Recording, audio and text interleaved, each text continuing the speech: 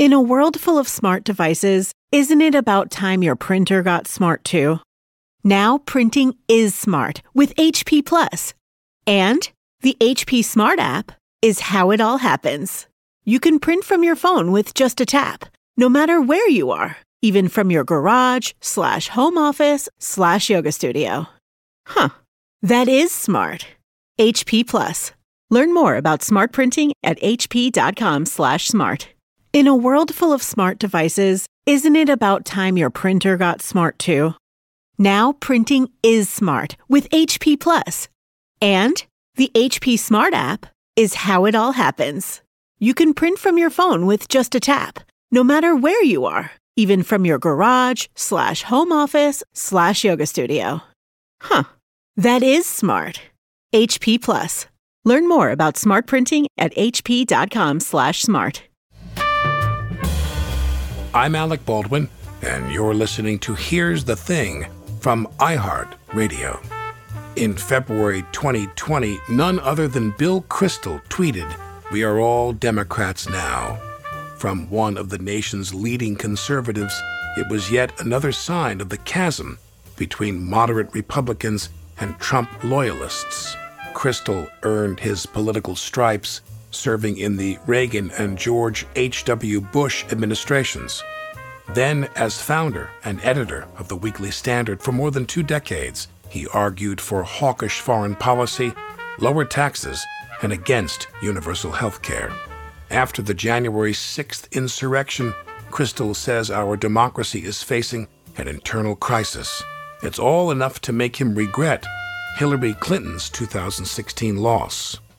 We would be much better off. The just reckless disregard for science and denial of truth and demagoguery of Trump, that's unmatched in my view, really by a major party nominee of either party in modern times. And bad enough that he got the nomination. I thought that would do real damage to the country.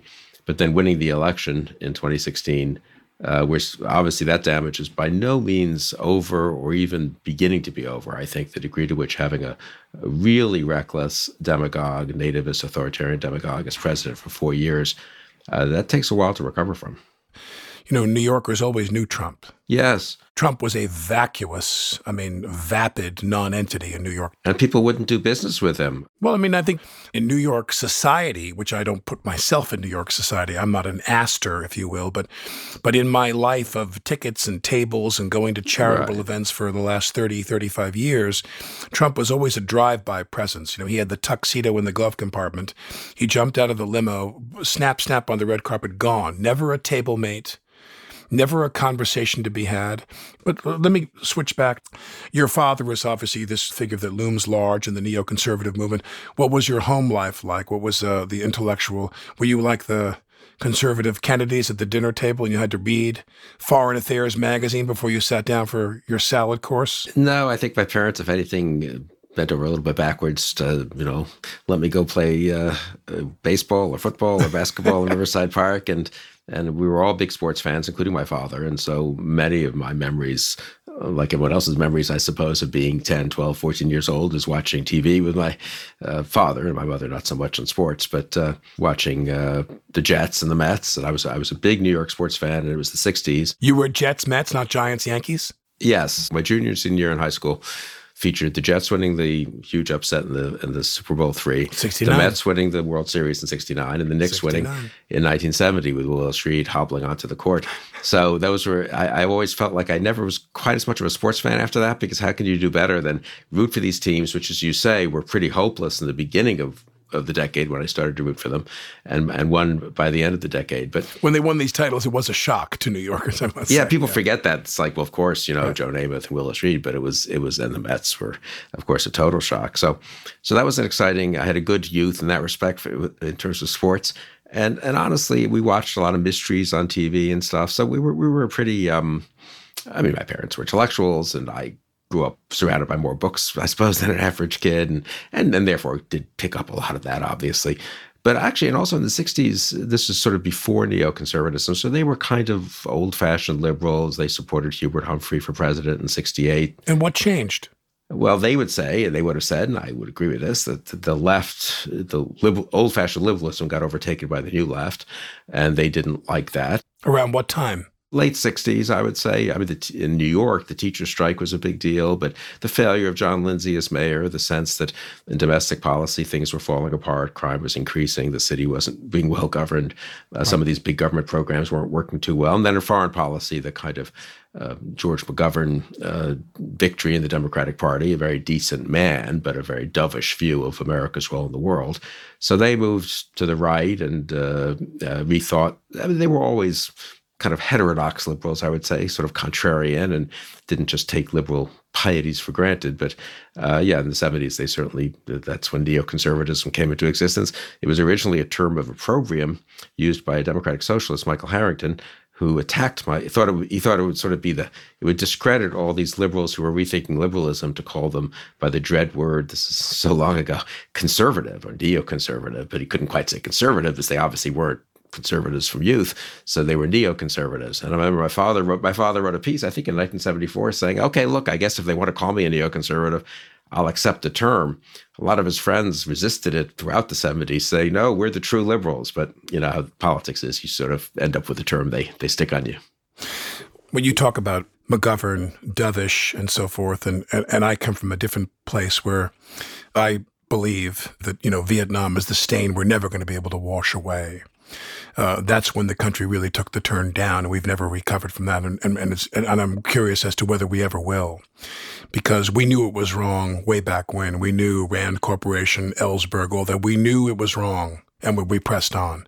But the point is that how much longer do you think the United States can afford? And you can correct me if you think this is not an apt description. To be this world policeman going around the world and telling everybody else what to do all the time in order to benefit ourselves economically. How much longer can we afford to do that financially? Well, I think we could afford to do it, or in the sense, I think the price we would pay for not doing some of it is even greater. I mean, Vietnam was obviously, in retrospect, a mistake. I think we stumbled into it with decent intentions, Kennedy and to some degree Johnson, people like McNamara, who was a person who wanted to do the right thing. And then we got out in a way that was understandable why we got out the way we did. And then, of course, Vietnam fell in 75 and Cambodia, and it was pretty disastrous. On the other hand, Reagan came back in 80, and we won the Cold War, and it really went without firing a shot. And in the 90s, we managed to help construct a Europe that was kind of whole and free. We defeated Milosevic. So I would still defend the kind of U.S., the model of U.S. internationalism and to some degree of interventionism that held through most of those years. And I think we had a world that was getting better and in pretty good shape for all the mistakes that various administrations have made. But do you believe that there are things that we need to do in this? When I look at America now, I see not just the floorboards creaking and the paint peeling. I mean, I see that this country is desperate forget about the COVID. And as Howard Dean said on this program when we interviewed him, I said, are we in trouble financially if we keep printing money to address the COVID economy? He said, we're going to be in trouble if we don't. Right. We have to print this money to keep this economy going, or we'll be in real trouble if we don't. But my point is that you turn around and education, healthcare, infrastructure, what's going on in Texas. Everywhere you turn around, the country is fraying in terms of some kind of infrastructure. How much longer can we go on giving the Pentagon a blank check to do whatever they want to do to buy all this crap, bombs and planes and submarines, everything that we may or may not need, when there's so many other things we need to take care of in this country right now? I mean, the Pentagon is about $750 billion a year. So it's about 3.5–4% of GDP, honestly. And we're about to spend $1.9 trillion on the COVID relief bill, which I think is fine. But it just shows how much it dwarfs whatever savings you're going to get from the Pentagon, $50 billion, $100 billion. So I really don't think it's fundamental. And I would say the COVID reminds us the world is interconnected. It matters to us how the WHO is governed. It matters to us how China is governed. And so the notion that we can just sort of not worry so much about the world, I don't think is correct. And then I think the liberal answer to what I just said would be, well, we can worry about the world, but we don't need all the military side of it. But I think the military side backs up the diplomatic side. So I guess I'm with the sort of Clinton-type Democrats on this now. And I think the Biden administration in having reasonable defense preparedness and defense spending and forward deployment to keep things stable and safe around the world. And I think, and also free trade and some of these things that are out of fashion. Look at the vaccine development, which is really a tribute, I would say, to the kind of integrated flow of capital and also of immigration, incidentally, to America, who they're responsible for so many of these scientific and medical breakthroughs, and of also just the medical care we're getting. So I'd say I'm a pretty unembarrassed globalist, and I think part of that is having a reasonable military, capability. Neoconservative Bill Kristol. If you enjoy hearing from independent-minded conservatives, check out my 2012 conversation with Pulitzer Prize-winning columnist George Will. Today we have this cornucopia of news sources. People define journalism on their own terms, get it on their own time. I was told by an activist in South Carolina during the primary this year that a survey showed that 72% of all Republican primary voters in South Carolina get all, not most, all of their news from Fox News. Mm-hmm. When a Republican candidate buys an ad on Fox News, he's not broadcasting, he's narrowcasting right into Republican voters. Hear more of my conversation with George Will at here'sthething.org. After the break, Bill Kristol walks us through the recent history of the Republican Party, right to the point where Trump lost Kristol's vote.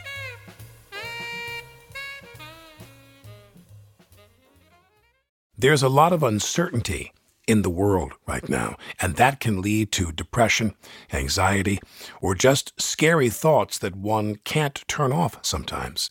A therapist helps navigate all those different feelings that come up, and it's amazing how much better things can feel when you have an unbiased, licensed professional there to listen. Talkspace is the #1 online therapy platform that has thousands of licensed therapists trained in over 40 specialties, including anxiety, depression, relationships, and more. Your therapist can help you set and achieve your goals. Talkspace is a fraction of the cost of in-person therapy. Instead of waiting for an appointment, you can send unlimited messages to your therapist 24/7, and they'll engage with you daily, 5 days a week. Talkspace has thousands of licensed therapists with years of experience in over 40 specialties, including depression, anxiety, substance abuse, trauma, anger management, relationship issues, food and eating, and so much more. As a listener of this podcast, you'll get $100 off your first month with Talkspace. To match with a licensed therapist today, go to Talkspace.com or download the app.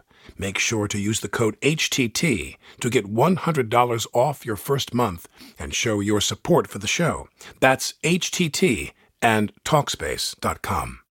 Hi, I'm Alec Baldwin. Don't you think it's cool to care? Carrie Yuma knows fast fashion's not sustainable and decided to spin that conscious mindset to create high-quality, low-impact sneakers. Their best-selling Aka style is the perfect, durable sneaker for dressing up or down, pairing a fresh look with broken-in level comfort. Aka is made with organic cotton canvas and ethically sourced rubber, and every pair comes with Carrie Yuma's signature cork and Momona oil insoles. Aka's already found its way into my summer shoe rotation. Find your pair and choose from a range of bold and beautiful colors. Right now, there's 15% off at cariuma.com/Alec. I'm Alec Baldwin, and you're listening to Here's the Thing. Bill Kristol says his initial enthusiasm for social media has faded. The changes have been greater than I at first expected. I liked the democratization of news to some degree. I thought it was a healthy thing. I discovered personally a lot of people I learned a lot from whom I wouldn't have discovered in the old days because they wouldn't have been, 52-year-old people who had moved their way, white males who had moved up in the pecking order and were now on Huntley Brinkley, right? And so the kind of flowering of a lot of voices was in many ways a healthy thing. And I underestimated the damage it would do, though, the degree to which the echo chamber character of social media, Facebook, I think in particular, though, but also other parts of social media, have allowed people to live in their own worlds and believe a lot of things that aren't true, and also the kind of rewarding of extremism and of a sort of superficial hot takes as opposed to, more serious consideration of things. Having said all that, when I talk to young people, go to college campus, there's still that hunger, I think, for real information and thoughtful analysis of things. So I'm not despairing about it, but it does require fresh thinking. I mean, I think in terms of regulation and how we structure or what government incentives we provide and disincentives for organizations like Facebook, that's something we've just let it develop on its own. Maybe that was necessary for a while, understandable, but it is the Wild West. And it does require, like the Wild West eventually did, some law and order, some regulations, some sheriffs, some rules to try to get people to... Should we bring back the fairness doctrine? I don't know how important that would be at this point, honestly, and I don't even know quite what it would apply to, I guess. Is Fox News a news organization? Well, no. I mean, Fox News so I was on Fox and on the Sunday show mostly, but every week, and then somewhat on the Special Report panel when Brit Hume was the host of Special Report, and then a little bit with Bret Baier. I would say Fox News was always conservative. It wasn't quite fair and balanced, was a sort of tongue-in-cheek thing. But on the other hand, it was very different. It's very different to have a conservative-leaning or even conservative-oriented news organization with some shows with a little bit of demagoguery, frankly, from Bill O'Reilly and a little bit of silliness from Sean Hannity, but still kept in check mostly, I would say, and balanced by other networks. And that is very different from the true conspiracy theorizing, no holds barred, demagoguery, nativism, racism, really, that you now get. I think I remember when Trump did the birther stuff in 2011, 2012, I just thought it was ludicrous and dismissed it on Fox News. And I'd say most of my fellow panelists did as well. Now, Fox did give them that platform on Fox and Friends, but we thought that was kind of the ridiculous show. And anyway, people thought it was just idiocy. We underestimated how much damage it would do. Obviously, I'm not trying to say that it wasn't there isn't a lot of people, including me, should be held responsible for being part of that organization to the degree we were. But I think the degree to which it spiraled out of control, it's a big difference between having a sort of conservative, pro-tax cut, conservative judges, whatever, news organization, and having one that truly deals in insane conspiracy theories. And one that's a mouthpiece for the GOP. And it's a total we criticized them. And I was pro the Iraq War, but I was very critical of Rumsfeld, thought he should be fired, was with McCain and wanted to have more troops and a different strategy. And, I said that repeatedly on Fox. There was a little bit of bristling at times because they were already a little bit getting into the mode of, we don't want to antagonize the Bush administration too much.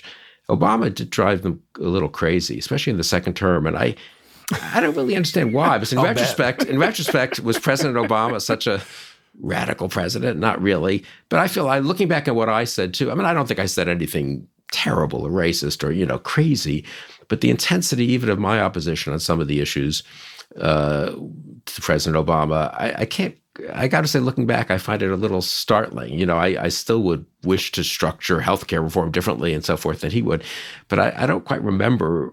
It's hard to put yourself back there.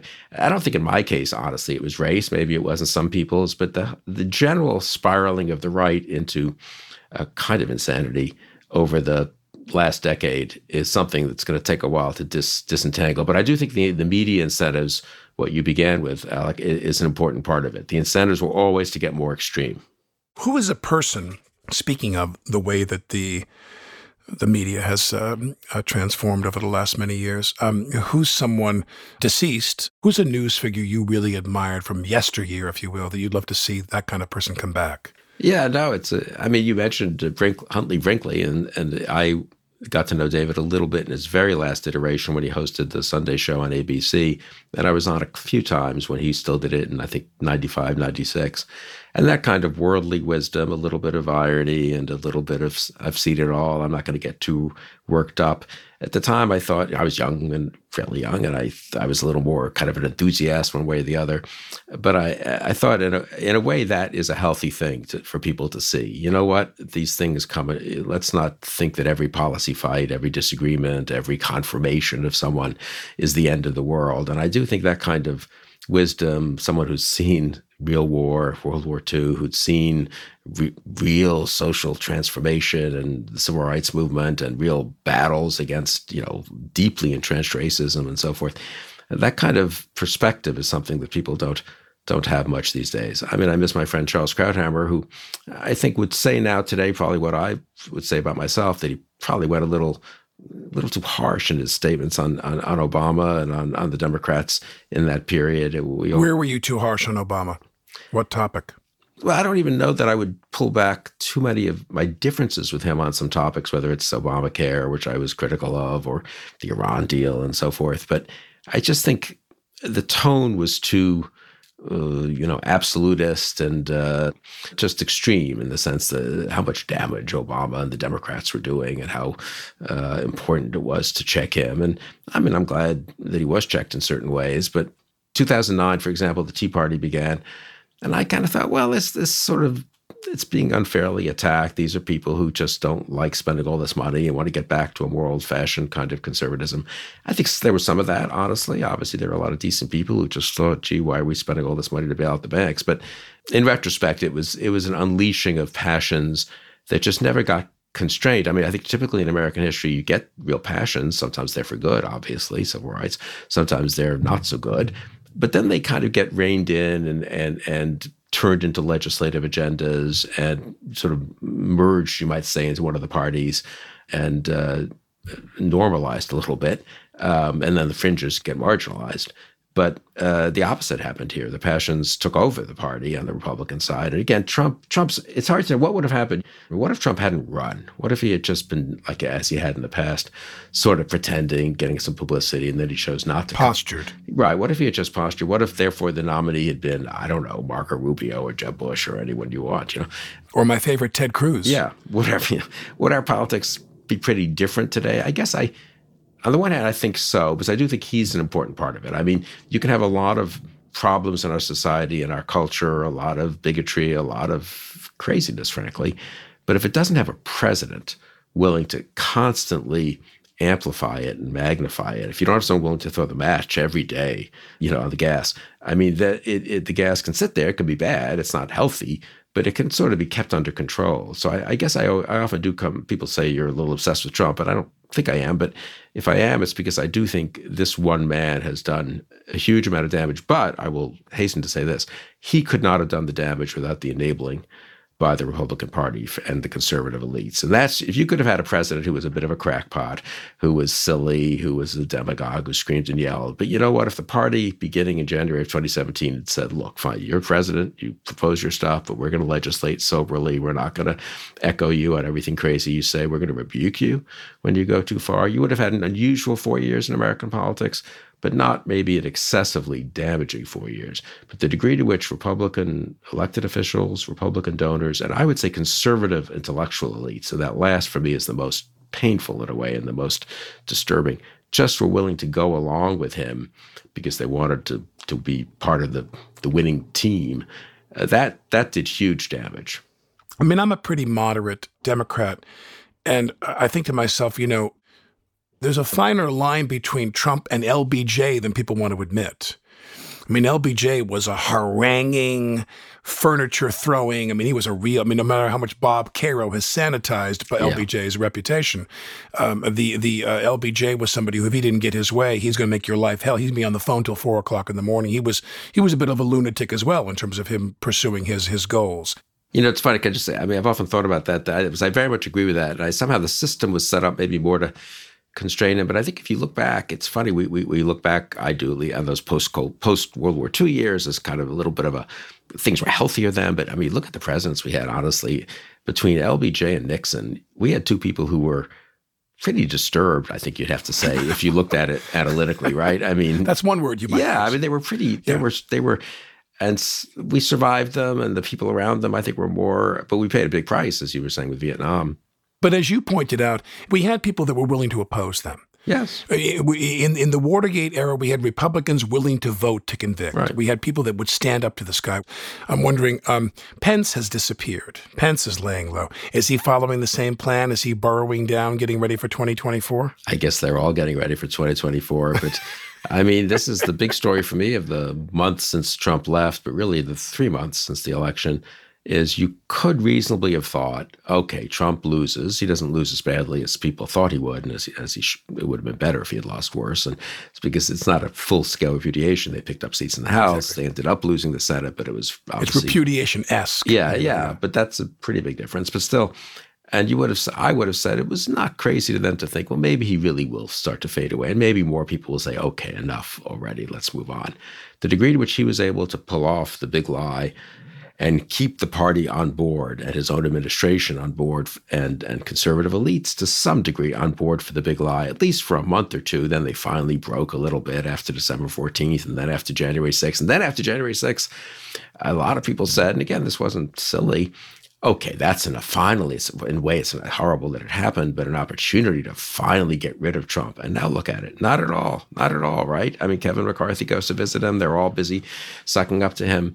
The ones who don't want to suck up are just keeping quiet and hoping magically he goes away. I think for me, that's almost as depressing as the initial enabling of Trump is the current re-enabling of Trump. Well, I think that people who are of a certain stripe, it's either that or they have nowhere to go. If you step away from Trump and you go into the other camp, you're going to be in the corner with a drink in your hand all by yourself. You're going to be lonely. There's no turning back for them now. And you're going to be attacked bitterly. I mean, the people do underestimate that. I mean, it's silly, these county committees and the censures and all. But if you're an actual politician, it's kind of your life, right? That's what you do on weekends. You go to these meetings, you meet these people. You've known these people for a while. They supported you. They helped you. You go meet your donors, and they're all attacking you. And that's why ultimately, of course, the voters are the problem. But again, it's sort of a catch-22. The elites need to tell the truth to the voters. They don't want to. They're intimidated. And so the voters may continue in the delusions they've been led into by Trump and his enablers. Did you ever spend any time with Trump?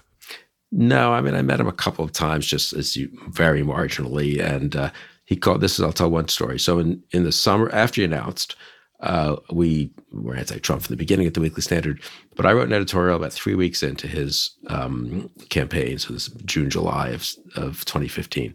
And I said, Trump's getting some traction. We would never support Donald Trump for president at the Weekly Standard, but we will say that he's getting some traction, and he's probably hit some themes that the other candidates need to look at and figure out how to nullify. They can't just assume Trump's going to go away. I had originally thought, like other candidates before, whether it's a Pat Buchanan or a Herman Cain or something, he would kind of fizzle out, and the establishment would, as it always has, win. So, but I said I was worried about Trump. So this editorial was, I guess you might say, respectful of Trump as a political phenomenon, though it made clear in like the second sentence or something that we could never support him. He's bad for the country.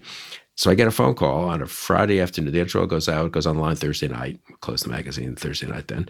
And Friday afternoon, I get a phone call. I'm kind of the office phone. And the receptionist comes back and says, there's someone on the phone. It's a woman, an assistant apparently, saying that Donald Trump wants to talk to you. So, of course, I figured it was some friend of mine, like goofing off, playing a joke. But I was literally sitting at my desk, and it was kind of quiet. So I said, okay, I get whoever it is, I'll go along. And it was, in fact, Donald Trump's longtime personal secretary, and it was Trump. And he was calling from the plane, his plane that was about to take off to go to Iowa. And it was funny. He said, I remember this still, he said something like, hey, they tell me you wrote some editorial that was pretty nice to me. You said you wouldn't vote for me, but I'll talk you out of that. But at least you understand that they should take me seriously. And what was funny was they said you wrote this editorial. It was obvious that, and the editorial was 700 words, It's like it didn't even occur to him that he would read the editorial. I'm not saying this out of any vanity that it was like well written or anything. It's just kind of funny that it's so much his world of people giving him something and say, this guy Kristol is kind of a pain, but maybe you call him up and stroke him for 3 minutes and maybe he'll be nicer when he's on TV or something. Do a little work here, yeah. And Trump was pretty good at that. I would say, it was a kind of, in a certain way, if you like that kind of thing, he's, hey, well, we got to get together sometime on the trail, I'll buy you coffee and buy you a drink. I don't drink, but maybe you drink. And it's kind of a little bit of that New York backslapping sort of thing. That was Friday. He took off for Iowa. He said, I got to hang up, taking off for Iowa. I said, well, safe travels on the trail and look forward to meeting you at some point, I suppose. And then he took off. The next day was the day that he attacked McCain in Iowa and said that McCain wasn't a hero. I don't like people who've been captured. The day after, I was actually on ABC on This Week and said, Trump's dead. I've never liked him, but now he's dead to me personally. I just said so offensive what he just said, but also I can't believe he could be the nominee. So that's my political genius there. But that was a memorable 2 or 3 days. So that was, that's the last real conversation I had with Trump. I'm told you have a very 50-50 record in prognostication politically. Is that true? Yeah. Because I always like to, it's like the Mets, I always like to pick the long shot and be contrarian, but sometimes that doesn't work out so well. Yeah. Right now, we're close to Garland probably being confirmed as the Attorney General. Yeah. This is the pivotal moment. I mean, Biden winning, I'm happy about. The Garland nomination is something that nothing has cheered me more than that. Nothing's made me happier than that. And I'm wondering which ones of Trump's appointees, because Barr is my choice, obviously, were the ones that were the most troublesome for you.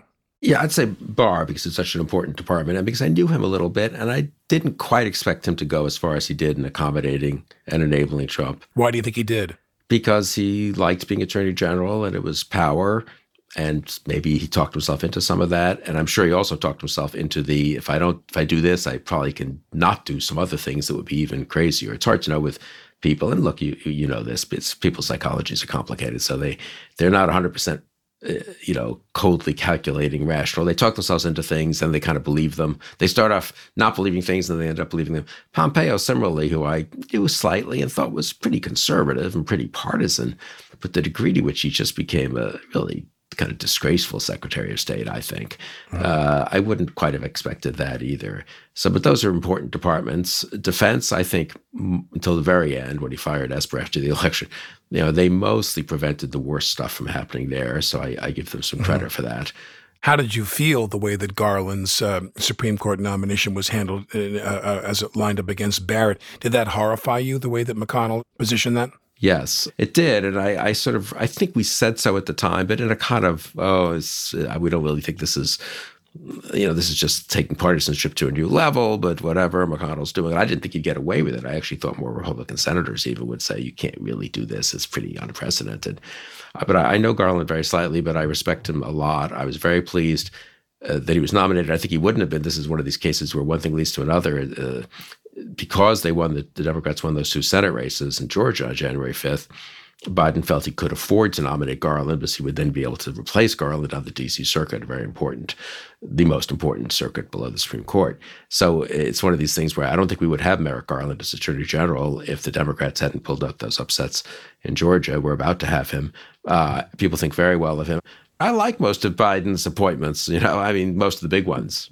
What concerns you most about him? Because Biden is older. He'll be 82 years old or approaching 82 years old. What concerns you most about a Kamala Harris presidency?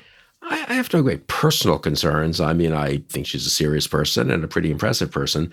Generally, as you would expect, coming from where I've come from, I would prefer a more moderate Democrat. But I would say this, I think politically what concerns me is that it'll be easier to portray her as radical. And some of that is, let's not kid ourselves, of race and gender. And that's not her fault. That's not a negative.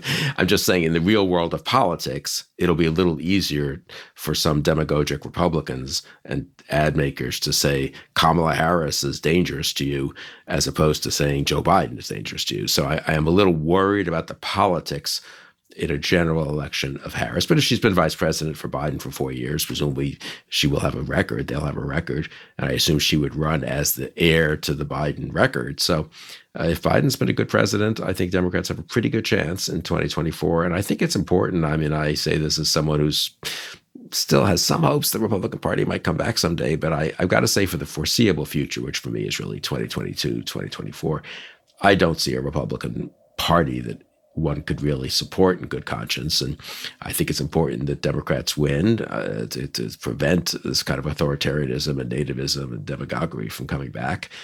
And if that's the case, I think it's important that Biden be a successful president. I'm obsessed with the fact that no one talks about Biden. Like everyone talks about Trump, which is understandable, and everyone talks about all these other things going on in the country and in the world. But it kind of matters. It's an old habit. Yeah. I want to see Joe Biden succeed. I think it's important for the country to have a sort of successful president.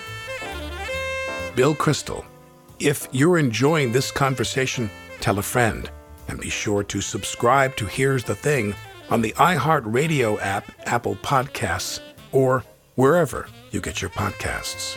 When we come back, Bill Kristol talks about what it will take to loosen Trump's stranglehold on the Republican Party.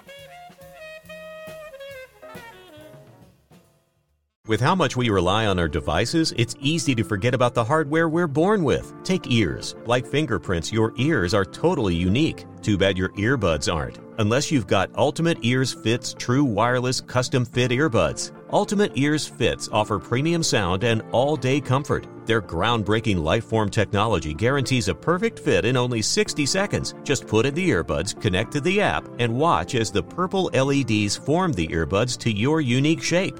With 8 hours of continuous playback on a single charge and up to 20 hours with the charging case, Ultimate Ears Fits are the perfect choice for listening to your favorite music and podcast all day long without pain or discomfort. For a limited time, get 15% off above the current offer of your pair of Ultimate Ears Fits true wireless earbuds at ue.com/fits. Just use promo code FITS at checkout. That's 15% off the current offer with promo code FITS at ue.com/fits.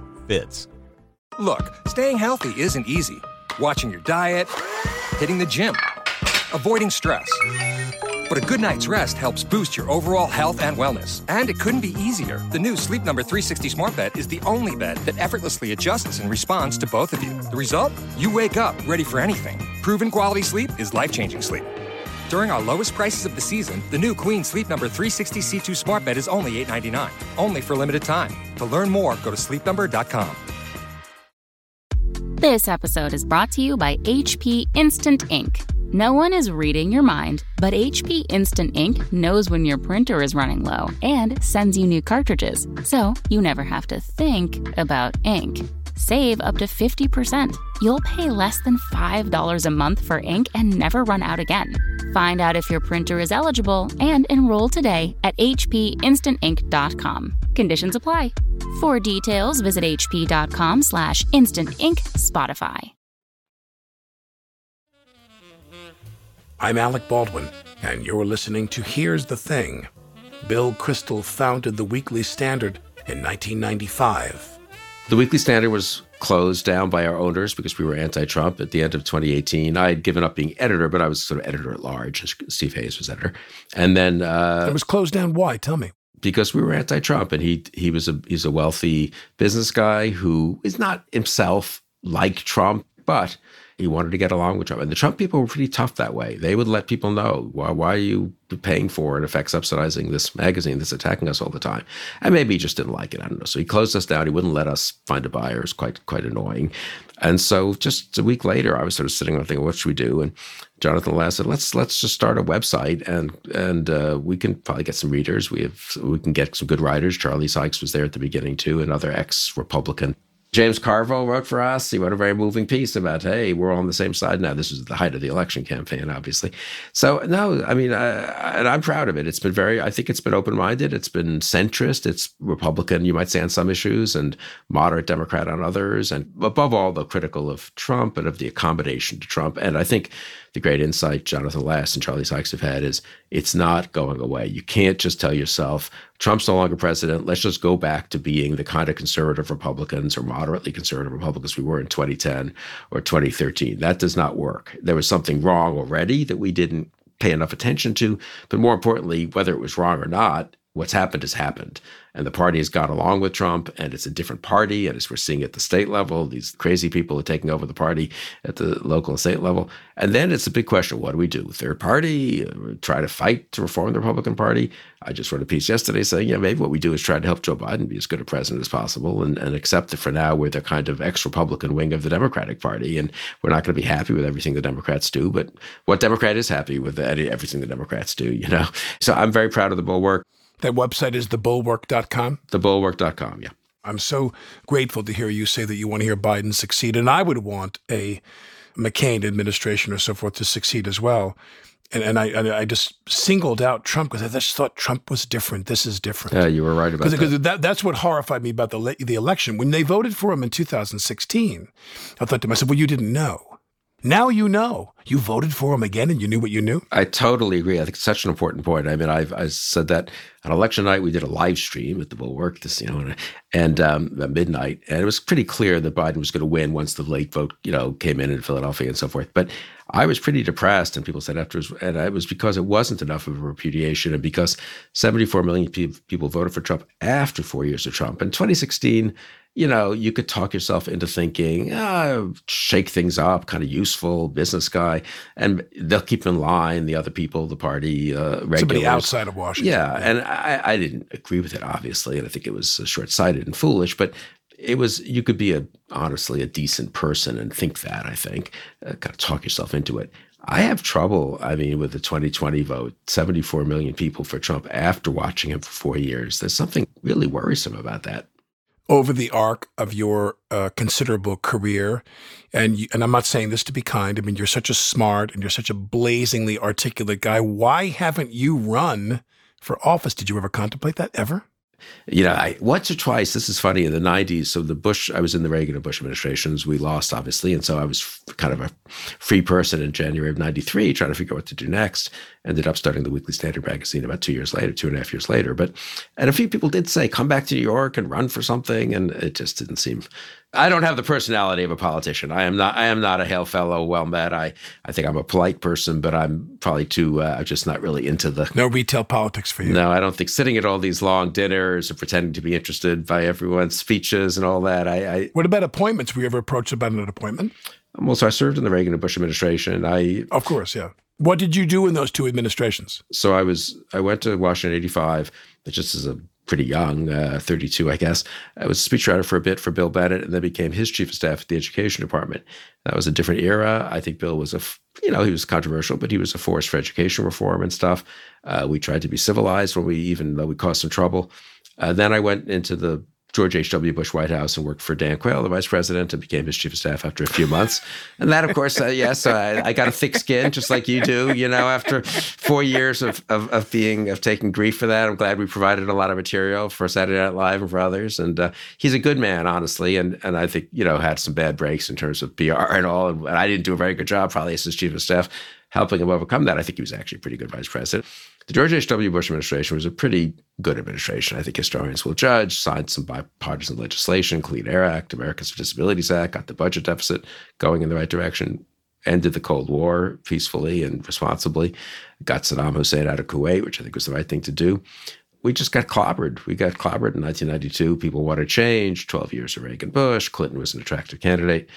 Good lesson that, election results don't always correlate maybe with what's deserved. But anyway, that was my last, I have a good record of being on. That was the one campaign I was most involved in, the 92 Bush Quayle reelect, and we got crushed. So that's I've had a very consistent electoral. That's another reason I didn't get into electoral politics. From the very beginning, I've never been really much of a success in that area. Do you think Trump has anything to worry from Cy Vance in New York? I don't know anything more than I've read, but I think he does. Yeah. He certainly went out of his way, fought awfully hard to keep his tax returns and business records out of their hands. And usually if people do that, that's because they don't want prosecutors. They think they're worried about what prosecutors will find. Why do you think the Republican Party can't shake their addiction to Trump? So I think for the elites, it is somewhat fear and opportunism. But I think for a lot of the voters, I just think we can't overestimate how much Trump unleashed a lot of things they had been feeling and anxieties, concerns, but also bigotries and hatreds, frankly, and resentments. And once people are told it's fine, you should say things that you wouldn't. In the past, they might have thought these things. I don't have a Pollyannish view. Exactly. That's what I say to people. What Trump did was there were things that we knew that half the country felt this way. They have their prejudices, their racism, their anti-Semitism, their misogyny, whatever. But you didn't say that. And it makes a big difference if you don't say it and can't say it, because it does mean that you sort of are acknowledging then that's not quite respectable. Look, in a better world, people wouldn't think it in the first place. But in a decent world, you can still have a decent world where people keep it to themselves, so to speak, at least most of the time. But once a president unleashes it and ratifies it and justifies it and fosters it, it's very hard to put that toothpaste back in the tube. Bill Kristol, editor-at-large of thebulwark.com. I'm Alec Baldwin, and you're listening to Here's the Thing. We're produced by Kathleen Russo, Kerry Donahue, and Zach McNeese. Our engineer is Frank Imperial. Thanks for listening.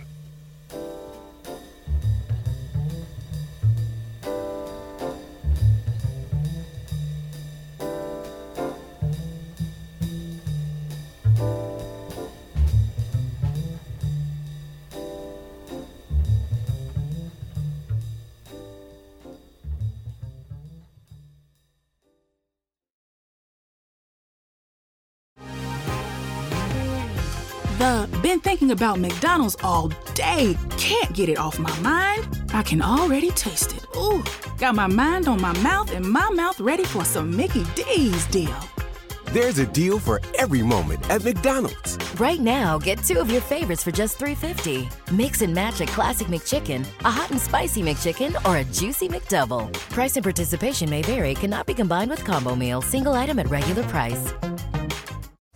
The Truth Hounds is a new investigative podcast. One like you've never seen before. Well, one like you've never heard before. Comedians and real-life friends Anna Saragina and Kyle Mazzono hold a humongous magnifying glass to life's smallest mysteries. There will be laughs, ha ha ha. There will be tears, why? And there will be mysteries. What is that right over there? Oh, it's my missing sock. iHeartRadio is #1 for podcasts, but don't take our word for it. Find Truth Hounds on the iHeartRadio app or wherever you get your podcasts.